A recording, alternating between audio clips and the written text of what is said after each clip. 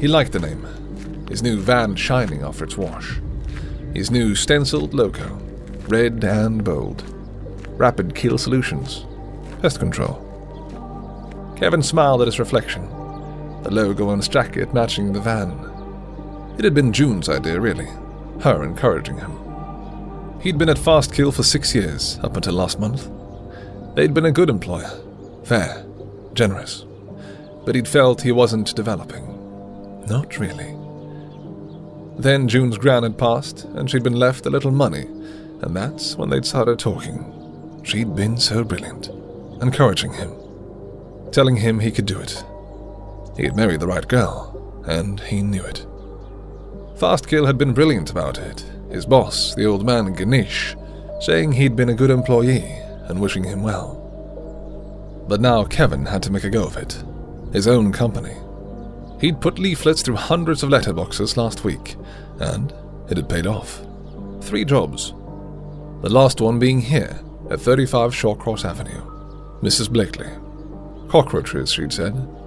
An infestation, she had added. Kevin nodded as he checked the back of the van. He had everything on board. He'd sorted out before you could say Jack Robinson. His years of training standing him in good stead to complete the task. You had to follow 3 stages: quantify, identify, nullify. It wasn't enough to find the pests, old Mr. Ganesh said. You need to find what's attracting them. Once you've established that, then you can make a plan, set your traps, lay your bait, and establish a kill zone. Quantify, identify, nullify. Kevin knew the old man was an expert. Never underestimate the enemy, he'd say. They've been around a lot longer than we have, and they'll still be here once we've destroyed the planet.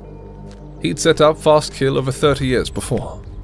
What he didn't know about pest eradication wasn't worth knowing. The house stood on a corner plot, 3 roads merging in front of it. The woman that opened the front door looked to be in her 50s, slender and tall, very dark-skinned, striking too. A full black headscarf, her hair completely covered, a long, thin black dress. Clearly a religious lady of some kind, slightly anxious. Her face was hidden by a surgical face mask, but he knew the look, though. That posture. People weren't used to pests.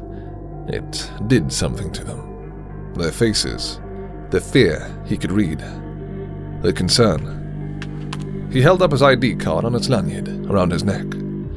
It was just like the ones Fast Kill used, showing his picture and his qualifications. Always reassured clients. He smiled and stepped inside. She thanked him for coming so quickly and started talking immediately. Kevin now calming her down, reassuring her, her tone still anxious. "It's cockroaches," she said, shuddering. Her voice high and emotional. "I came downstairs last night to get some milk. I heard a kind of whispering noise, and as soon as I turned the light on, there they were, everywhere, scuttling around." She looked around nervously. "Lots of them." "How many?" he ventured. She pulled a face. 50, at least. More, probably. I screamed and grabbed a broom and tried to hit them, and they all just scurried off. I'm afraid I just closed the door and ran back upstairs.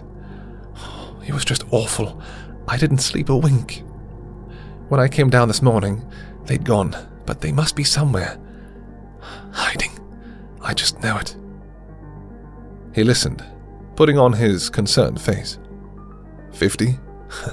More like 5. He'd heard this before. People always exaggerated. He looked at the hard marble floor, the crisp white walls, the smell of cleaning polish heavy in the air. This was not a place any self-respecting pest would want to call home. Clean, hard. No dirt or food waste anywhere. Not cockroach territory, if indeed it was cockroaches. He started his inspection, looking for the usual clues. Droppings, shell casings. The house was immaculate. In fact, it was so clean, it was a wonder she had any problems at all. Most pest incursions needed a food source. This place was almost surgically clean. Warm, too. He looked puzzled. Was there anywhere he hadn't seen? He said. The woman looked troubled, briefly. Oh, I forgot about the cellar, she said. I don't use it, not since my poor husband. Well, she trailed off. He passed some years ago. Her eyes filled with sadness. He used to deal with things like this, you see. He looked away, embarrassed by her grief. He didn't know what to say, but she turned and opened a small door under the stairs. He peered inside. The cellar was dark and unused, empty apart from one small wooden crate, his bright torch lighting the gloom. He went down a few steps, shining his beam around, her following him halfway. Very tidy, although a little dusty, unlike the rest of the house. He could see a metal drain cover, sunk into the floor. He stood and closed his eyes. Look, listen, sense. Mr. Ganesh, very keen on them, using all their senses. Yes. There. The smell was very slight, but unmistakable, almost sweet. His nose a finely tuned instrument. Rotting meat. He'd encountered it before. Drains. Probably backed up. Potentially even blocked. Standard stuff, really. He wrote onto his notepad and gestured they should return upstairs. I'd like to do a wider perimeter search, he said, his manner calm and reassuring. It won't take more than 10 minutes.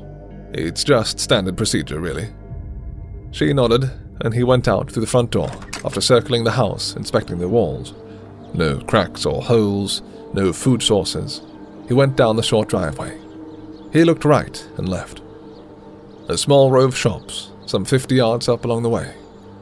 He nodded to himself and slowly wandered up towards them, now noting their generally poor appearance. All a little run down, a little shabby.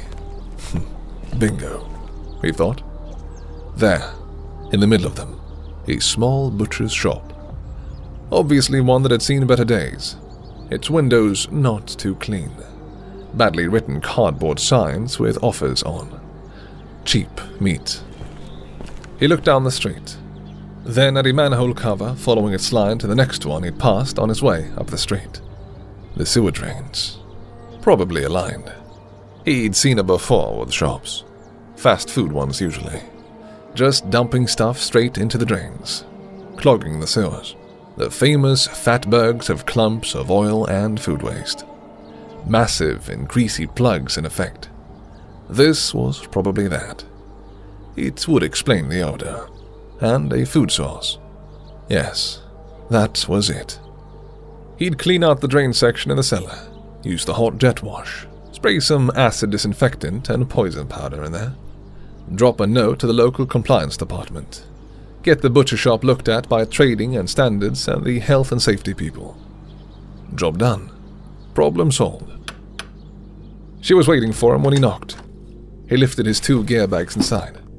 She offered him tea, which he accepted. Always good to give the anxious client something to do. Kept them away from under your feet, old Mr. Ganesh used to say. He pulled the small door open and went down the stairs. They creaked with his weight and that of his gear. No one had been here in a while, he thought. He paused as he heard a kind of whispering noise. It stopped as he remembered Mrs. Blakely's description. Probably just the wind under the doorframe. He stepped onto the dusty concrete floor and scanned the area. Slowly, he pulled on his gear, his heavy gloves, knee pads, face shield and helmet. His helmet torch now coming into play. Nothing. Though that wasn't necessarily a sign. Cockroaches were clever, incredible insects. Intelligent.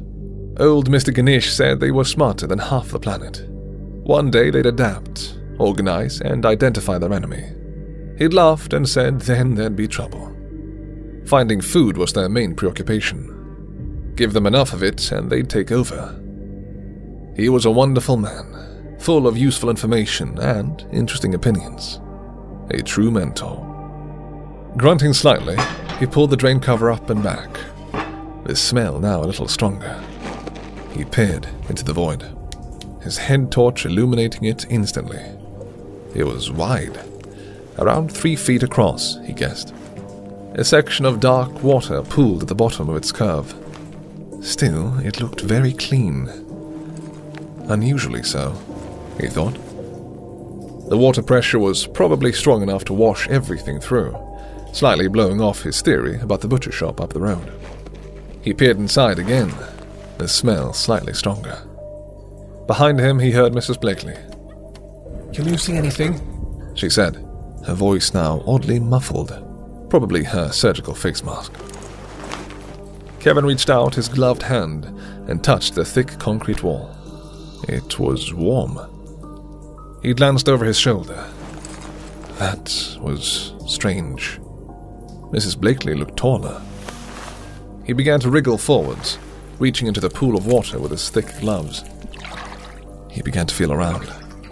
He thought he'd found something and lifted it up. It was a human arm bone and hand, white and gleaming. He stared at it.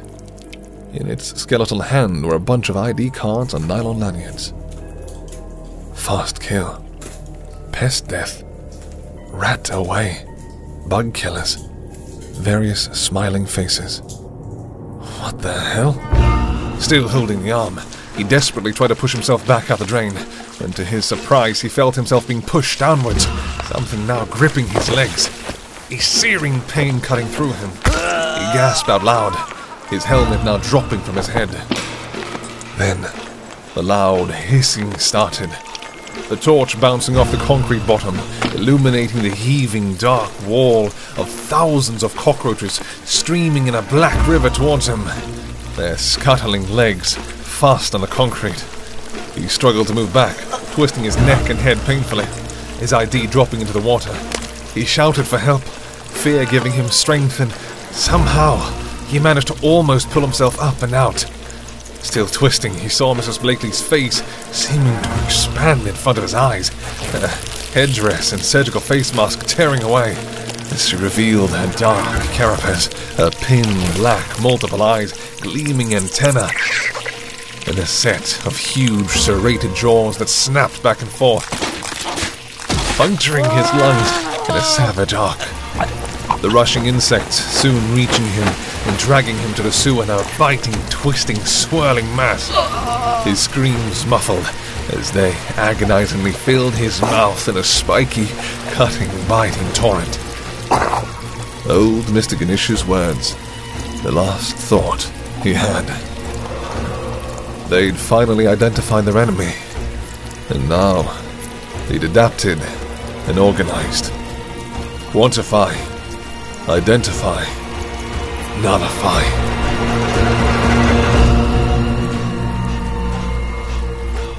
The Call Out, written by Phil Ryan, performed by Tim Winters, directed by Peter Beeston, created for the 11th Hour Audio Challenge.